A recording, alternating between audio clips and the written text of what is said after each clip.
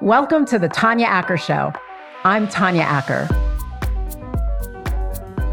This is a really special episode of the show for me today, my friends, because I have the pleasure and the honor and the joy of welcoming to the Tanya Acker Show someone I have known for 29 years, since our very first day of law school, like back when we were little kids. Yes. Welcome to the podcast, Professor Chris Henning. She is author of Rage of Innocence, How America Criminalizes Black Youth.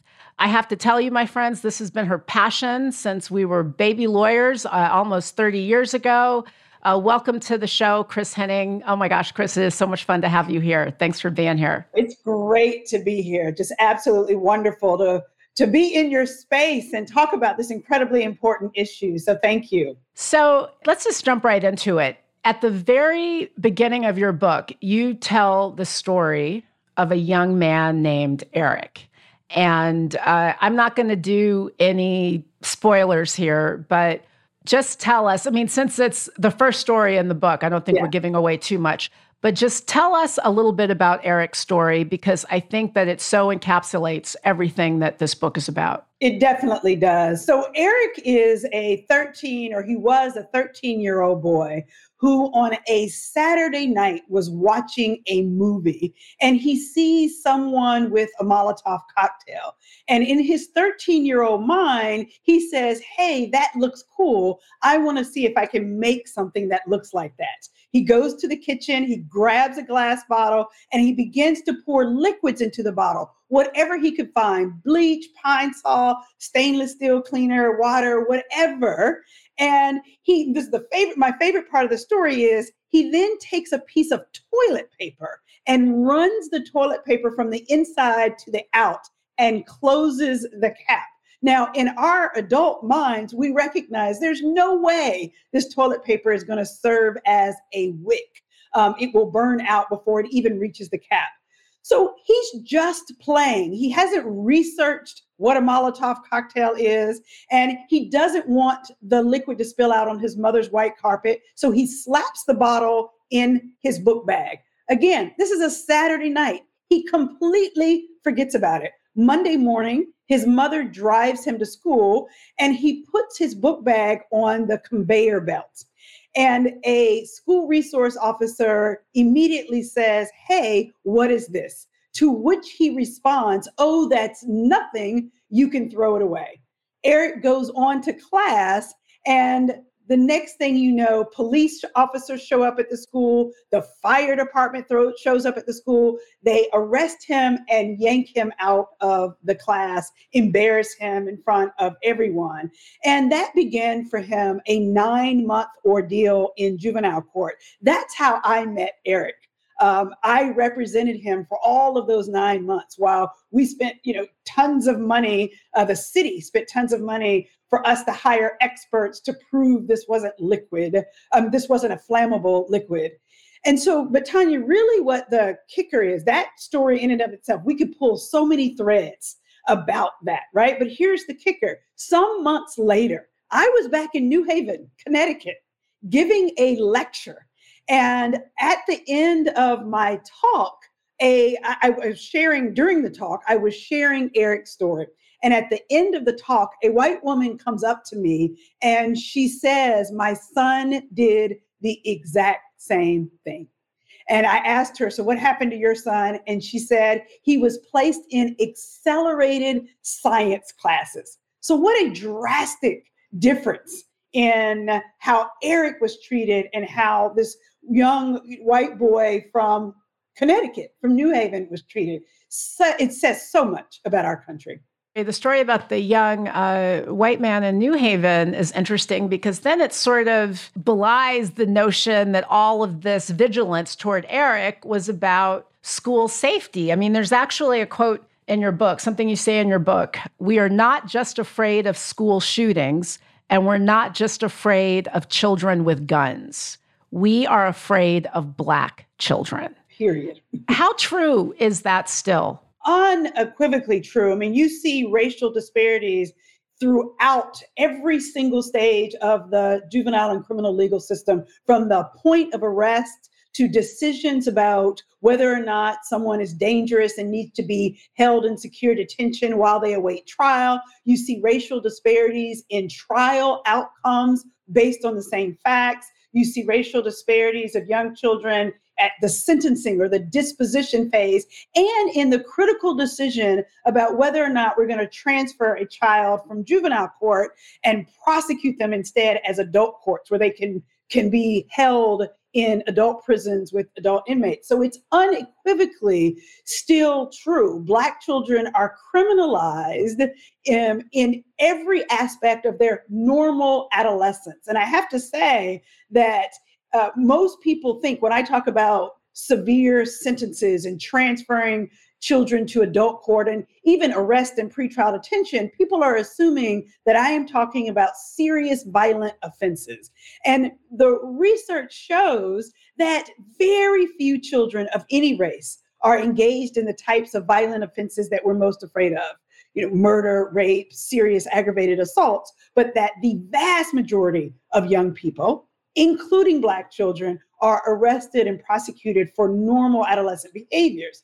And the more minor, inconsequential, or the more adolescent the behavior is, the greater we see the racial disparities. So we're just so intolerant of Black children. Let's pick that apart for a second. And so let's put aside the vast majority of these offenses or alleged offenses that you may properly describe as minor. What about the ones that are not minor, even if it's a small majority? I mean, Chris, I saw a news report on national news last week about a school, I think it was in Pennsylvania. It was a high school where 3 people were shot in 1 week. There's obviously a big correlation between the sort of socioeconomic disadvantage. There's a correlation between that disadvantage and race. Isn't there something to be said about the need to protect young Black people from other violent young Black people in some of these communities? So let me be clear. All of us want public safety, right? And we want all of our children, Black or white, to be safe in school and out. But here are several layers of problems, right, with that central focus. One of which is we have to be careful not to make policy based on these outlier incidents or even upticks in crime. And it is true in this sort of pandemic world with so much stress and anxiety that we're all facing, that there has been an uptick in crime. It's really important that we not make drastic policy shifts based on that. And we saw that happen in the 80s and the 90s when there was an uptick there. And we literally had the war on crime and the war on poverty was a direct target towards Black children. And they were demonized in that movement. In fact, there was the pseudoscientific super predator myth that America was going to be run amok by Black children who were out to rape, maim, and kill. And that never materialized. So that's one point that I really want to make. I think another point that I want to make is, yes, we have to respond to serious violent crime, but the question is, how do we do so? And we seem to figure out how to respond to high-profile violent crime by white children a whole lot more sensibly, effectively, compassionately than we do for Black children who engage in serious violent offenses. And so throughout my book, I try to draw some of those contrasts, right? This isn't in the book, but think about Dylann Roof. I knew it was coming. When you said young white people, I'm like, I don't even know if Dylann Roof was, he was not a little kid, but. He wasn't a kid. Yeah, please make the point that you're about to make about Dylann Roof. Absolutely. And so the reason why Dylann Roof isn't in the book is solely because of his age. And I'm trying to focus on adolescence, but it's it beautifully paints the point. You shoot up a Black church, right, in racist language. And yet, and still, you were brought in alive. Let's start there. You're not shot dead on the scene. And that, there are the iconic photographs of him being driven through a, fast food, line. And he's, alive and entitled to due process. You think about Rittenhouse, like there's just so many examples, right, throughout. And those of you, think about Cameron Terrell. I don't know if people know that story. This is the white male who was arrested and charged with murder. And his defense theory is, oh, no, I'm not part of a Black gang. Instead, I'm just studying Black culture, right? So I definitely write about that story. And of course, so an innocent bystander was shot in a purported gang-related killing, and there were 2 Black males and 1 white male, Cameron Terrell, and of course the Black children go to jail, get incarcerated, and not only is Cameron Terrell found not guilty, guess what? He was out pending trial. Right? Out pending trial in the community at the time. And his position was, and he was the getaway driver for the 2. So there's just, we know how to respond to violent crime. The other thing that's really worth saying is that we can improve public safety through non-traditional law enforcement approaches. There is evidence-based strategies for engaging young people of color in urban communities through violence interrupters, credible messengers who are people who have been previously involved in the criminal legal system, who turn their lives around, but can really relate to the conflict and the violence and the discord in the community, and go back into those communities and work towards a reconciliation. And so there are strategies, but for Black children, we rely on the most draconian responses to adolescent offending, whereas with white children, we give them the benefit of the doubt.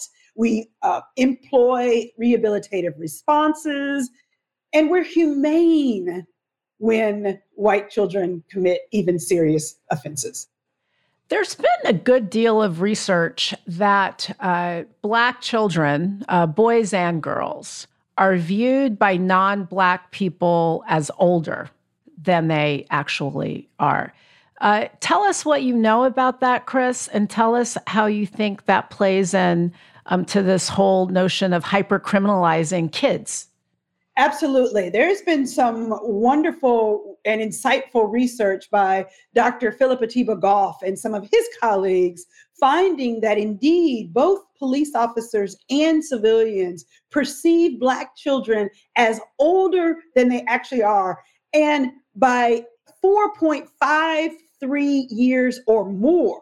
This is significant. So think about a Tamir Rice, 12-year-old boy, baby face when you look at those photographs, and the police officers get a radio run for a Black male with a gun. Later, we learned that they were also told that it was, or that at least dispatch was told that it was probably fake and probably a child.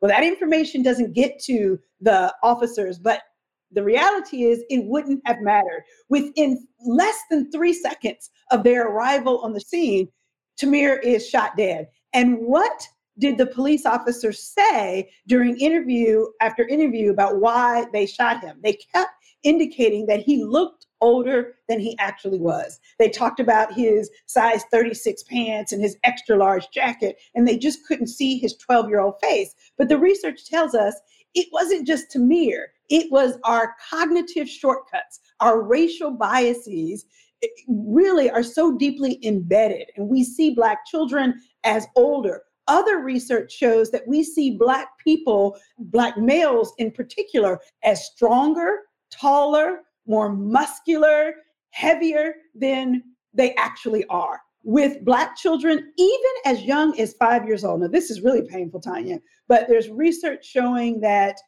people are likely to misperceive a baby's rattle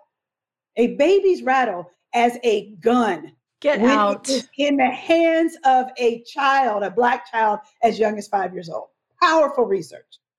How is any of that correctable? So if there are these sorts of facts on the ground, how are you ever going to normalize life for young Black children, for Black children who are in environments where people are going to look at them and assume that they're up to no good? How do you correct and normalize that, Chris? That is the million-dollar question, right? And we need an entire cultural shift in our country so that we all recognize Black children as children. So how do we do that? I mean, it's going to take ownership and individual responsibility. And I have to say, it's not just from people that we can write off and label as racist, right? It's all of us. The stereotypes and presumptions about Black children, fears about Black children are so deeply embedded in the American psyche that even people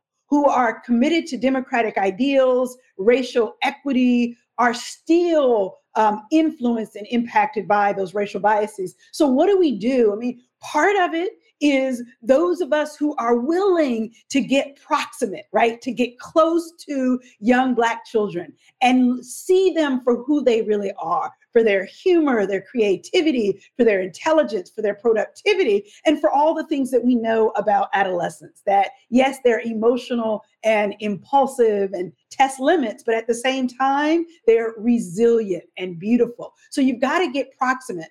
I like to say, one of my psychologist friends taught me that every Black child or every child in America needs one irrationally caring adult. That one person, right, who will support them and stand by them no matter what mistakes they make. And we know they'll make mistakes. We all did when we were teenagers. But that's how we began to shift that narrative about Black children. Also, in terms of how, like within police culture, we really have to learn to slow down. That the research tells us that our biases are most active when we are in these split-second decisions, right? When information is limited and we're called to make a choice. But so many of these police encounters are split-second decisions because we make them so. Right. And that if we would just slow ourselves down and our thinking down, and particularly with the Tamir Rice shooting, everybody, talks about, well, you can't, Monday morning quarterback. Well, we should Monday morning quarterback that. And we could see that those officers rode up in a car and they got right up on that gazebo in Cleveland. And if they had just stayed back, right, slowed down, parked at a distance, gotten out, ducked behind, bulletproof police door and yelled out instructions, Tamir Rice would have complied. And he was beginning to comply. So we have to slow things down in those immediate moments. So we're talking about how a lot of folks see young children, Black kids, as older and criminalize them.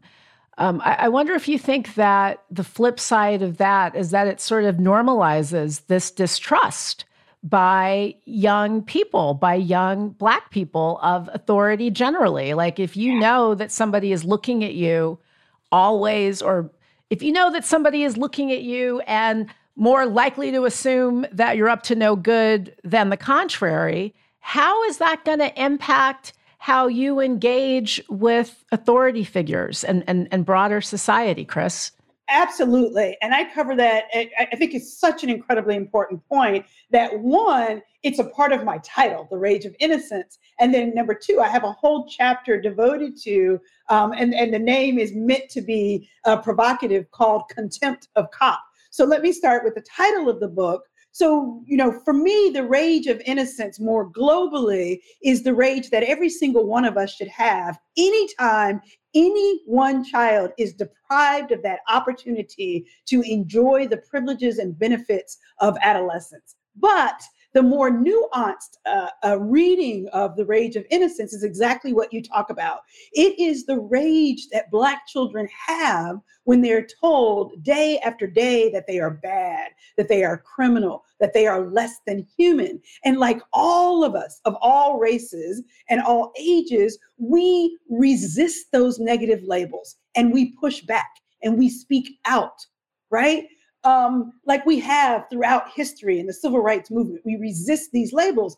But think about adolescence and think about how adolescents don't have the skills and the capacity to articulate their resistance to those labels in the way we would as an adult. So it doesn't come out as this refined, explanation about unfair treatment, right? With the big words and the calm demeanor. What does that rage look like? Tell us about it. So they're impulsive and they're reactive. And so they might curse and they might use profanity and they might refuse to cooperate with the police because of that long-standing tension that exists between Black children and police officers. And it's a history. It's not just today. They are given this history. It's passed down through American culture because policing has been used as a basis for oppression. And I should say, I want to be really clear. This isn't an anti-cop statement. What this is a recognition that the blue uniform carries with it the history of oppression. So even when a contemporary officer means well or is doing a wellness check with a Black child, they have to understand that Black child enters that moment with all of this history. Black children have seen George Floyd killed on television. They've seen Tamir Rice, right? They've seen and heard about Breonna Taylor. It is, really difficult for a Black child who is an adolescent, who's impulsive, who doesn't have the cognitive control at that age. It's a part of normal adolescence. So they react. And they react verbally. They run away from the police, which is also sort of vicious cycle. And police officers use that to say, see, I told you they were guilty. That's why they ran away. And no. They didn't run away from you because they were guilty. They ran away out of fear and sometimes just out of resentment. I don't want to have anything to do with you, right? And so we see that in police encounters. And I've been representing kids for 25 years. And when I look at body-worn police encounters, we see Black children getting upset. And we have to be careful. I'm not blaming the child. I'm blaming this structure, the social structure in which we have over-relied on policing and that we have deeply embedded fears about Black children. And so they wake up and they know that they're being targeted, not just by the police, but at their schools, in recreation, in healthcare, and they resist those labels. They become hypervigilant, meaning they're always on guard and not trusting police officers and not trusting adults. And so that's what you see in this reaction that they have to police officers. It seems, Chris, like it is so necessarily self-perpetuating. I mean, this is a conversation that I've had with members of law enforcement. I'm going to have it again with my cousin, African-American woman, police captain's mother to a young Black man, who I'm going to have on very soon. But how is a member of law enforcement supposed to know whether or not it is rage that is causing that child to run away, whether or not it is fear that's causing that child to run away, or whether or not that child did something harmful to someone else, and that's why that child is running away? You are right. I think that it is important that we do that Monday morning quarterbacking, but don't we also have to have some empathy for people who are on the ground making life and death decisions in the moment? Like, how do we balance that from your perspective? Absolutely. I think it's a beautiful and fair question. And so here's the deal. We have to, when police officers are on the street, making split-second decisions about whether someone is criminal or not. One, we can afford to slow things down more than I think people tend to believe. But here, just forget, the scenario where there's a potential life-threatening situation. Think about just general perceptions of criminality, that what we need is a more nuanced assessment of reasonable, articulable suspicion. So now we lapse back into law school, right? Always. Really always. Yes, we do. So here, to make it plain, the law says that every one of us is allowed to walk about freely in the streets of America without undue intrusion by the police, unless the police have reasonable, articulable suspicion to believe that someone is committing a crime. And what we have done in society, though, now is we've so watered down that standard. And so that officers can stop someone based solely on flight from the police, when the law at its inception was never meant to criminalize that. And in fact, the Supreme Court has acknowledged that flight and nervousness might be grounds to give an officer some basis for suspicion. But yet, even in that case, our Supreme Court Justice Stevens acknowledged then that we have to be careful about the slippery slope, because many innocent people run away from the police either because they're afraid or because they have a resentment for the police. So we have to be careful about what we're relying on as a basis for reasonable, articulable suspicion. Nervousness. A Black child is shaking. I can tell you in my own cases, and I write about this in the book, that a Black child who's shaking uncontrollably in the presence of the police is shaking uncontrollably because they're terrified of what they've seen on television with George Floyd. They're not shaking uncontrollably out of consciousness of guilt.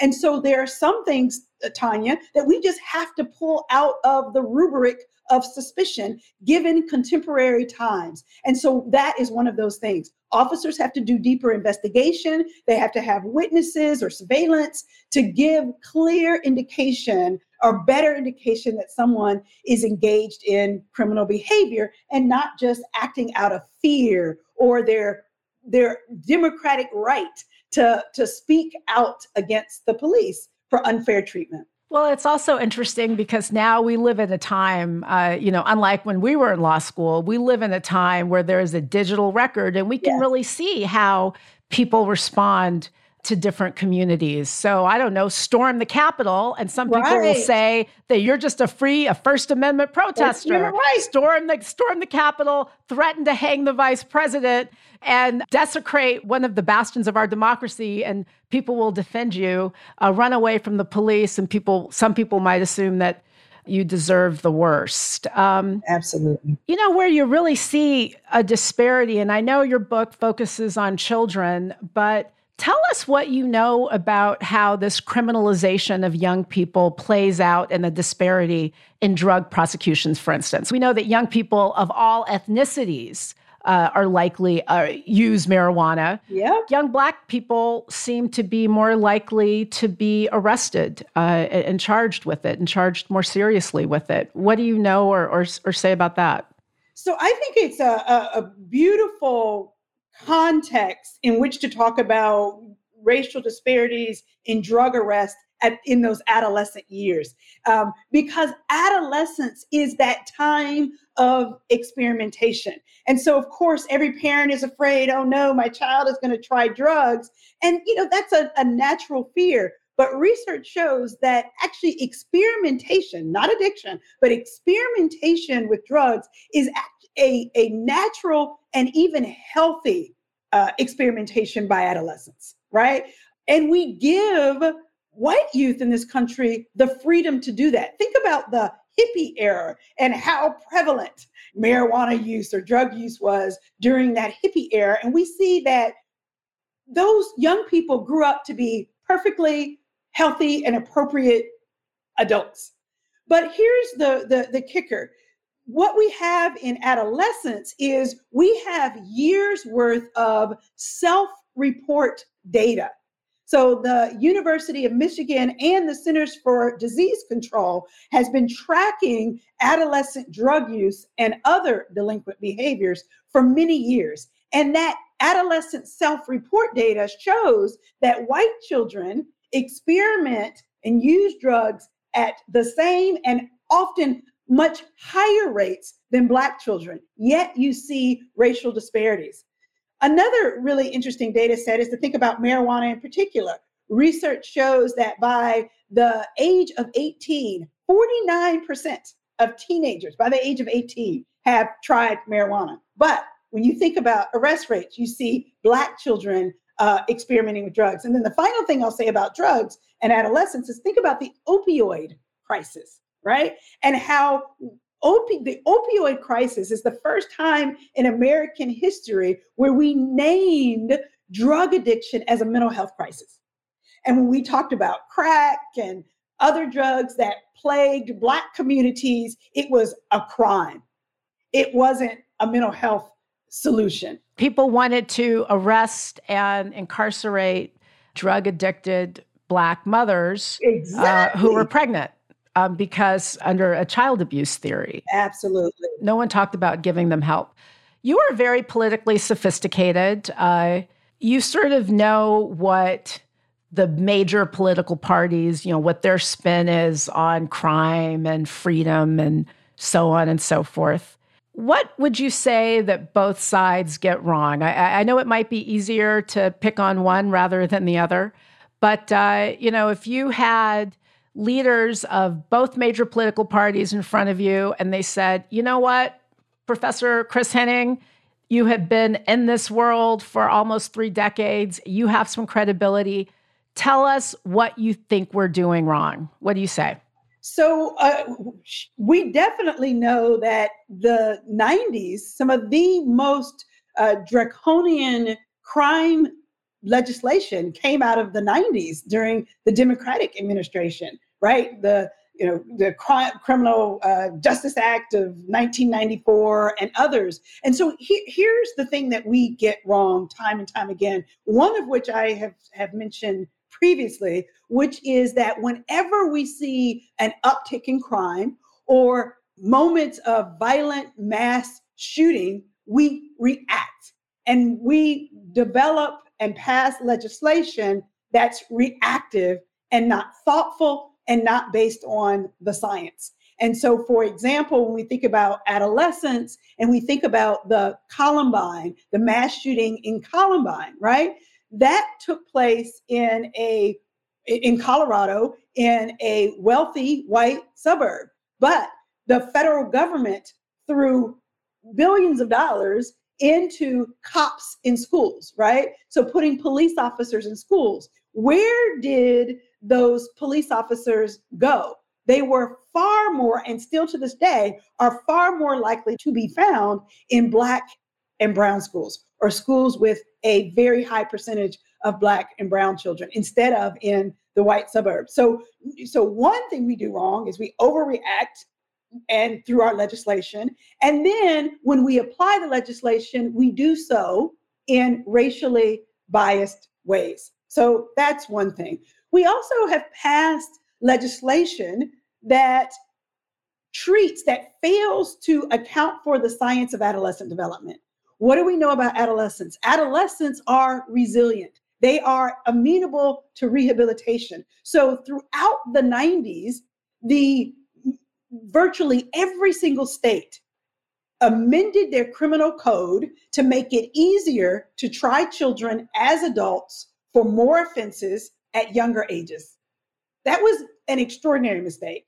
And we now have evidence to demonstrate that the adolescent brain is different and malleable and can be improved. And so we've got to go back and undo that old legislation. And I think, neither side has done that well.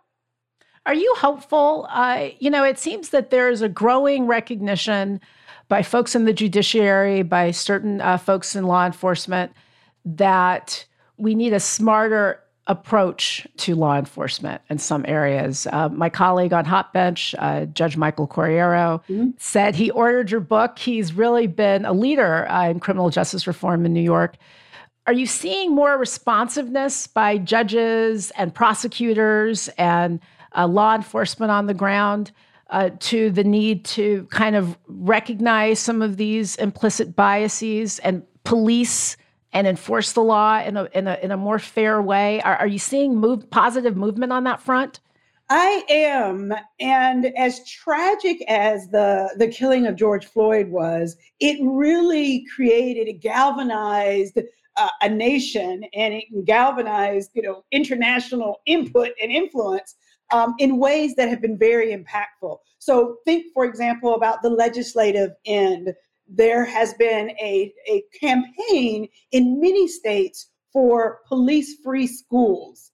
And that campaign, many people don't realize it's been active for about 10 years, but yet it wasn't until the killing of George Floyd that a number of cities in June of 2020 began to vote to think creatively about reducing, either eliminating altogether police in schools or reducing the police presence in schools and investing in alternatives to traditional law enforcement as a way to achieve public safety. So we are seeing legislative movement. We're definitely seeing judicial movement, right?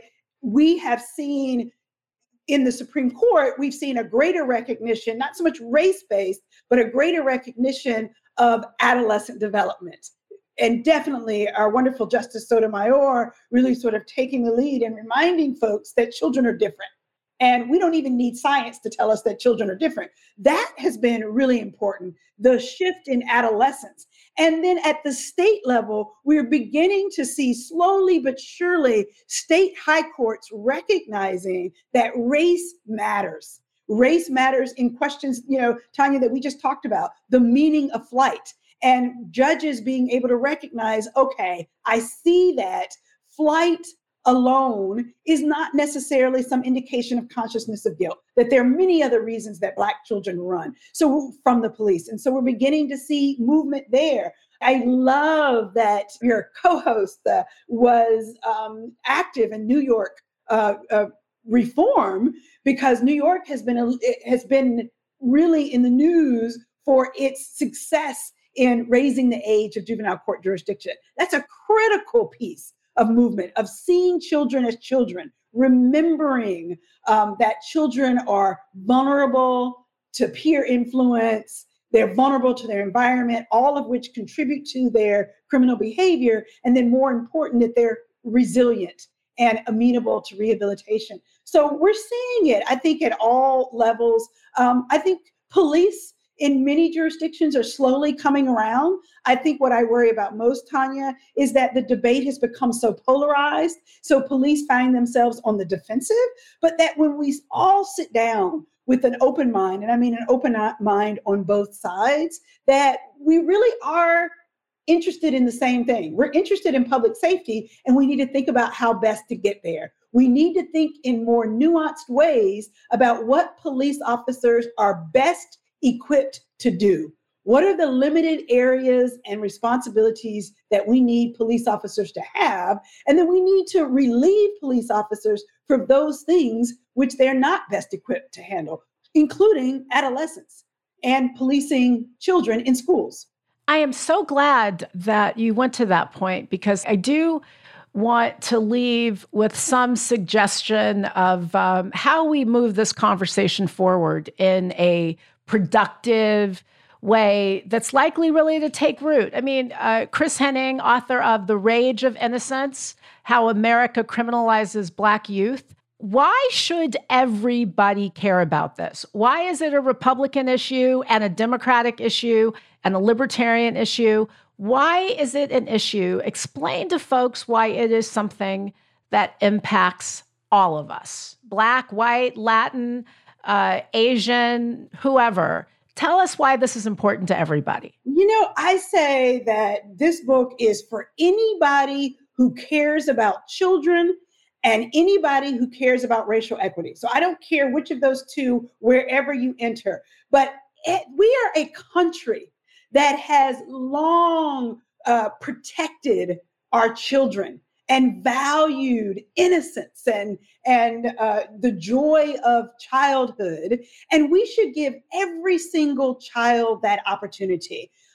We should all care about it, regardless of what political ideology that we espouse, if we care about public safety, right? Because how we know this isn't, rocket science. The way we treat children in their childhood has a tremendous impact on how they perform and engage in society as adults. So if we want a safe society with productive young adults who've blossomed from childhood into young adulthood, then we've got to treat Black children all children like children, giving them the support and the care that they deserve.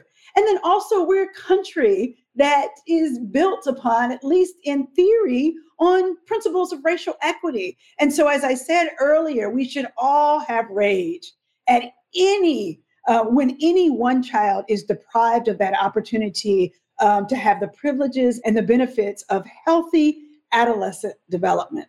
And there's another bottom line, very pragmatic piece to this too, isn't there? Which is that we are spending incredible sums of money locking up children and treating them as hardened criminals when in a far more fiscally responsible way, in a much more efficient way, we could treat them like kids and not spend so much money. I mean, isn't that an important part of this conversation too? I love it. The utilitarian argument, the economic fiscal argument. Sometimes you just got to break it down for everybody and show why, I don't care if you're a white person and whoever doesn't have any black children or know any black people. If you want your dollars spent more appropriately, and more responsibly, you'll make sure that people aren't being policed and locked up for things that don't require it.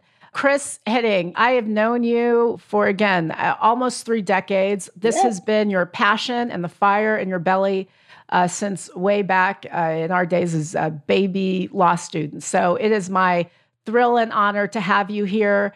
Professor Kristen Hitting, she is the author of The Rage of Innocence, How America Criminalizes Black Youth. You can buy it right now. Buy it right now on Amazon. Buy it at your local bookstore. Get the book, read the book. My friend Chris, thank you so much for being here. I hope you come back. Thank you, Tanya. Indeed. Thank you. The Tanya Acker Show is written and executive produced by me. Sam Fragoso is my producer. Cole Mitchell is my composer.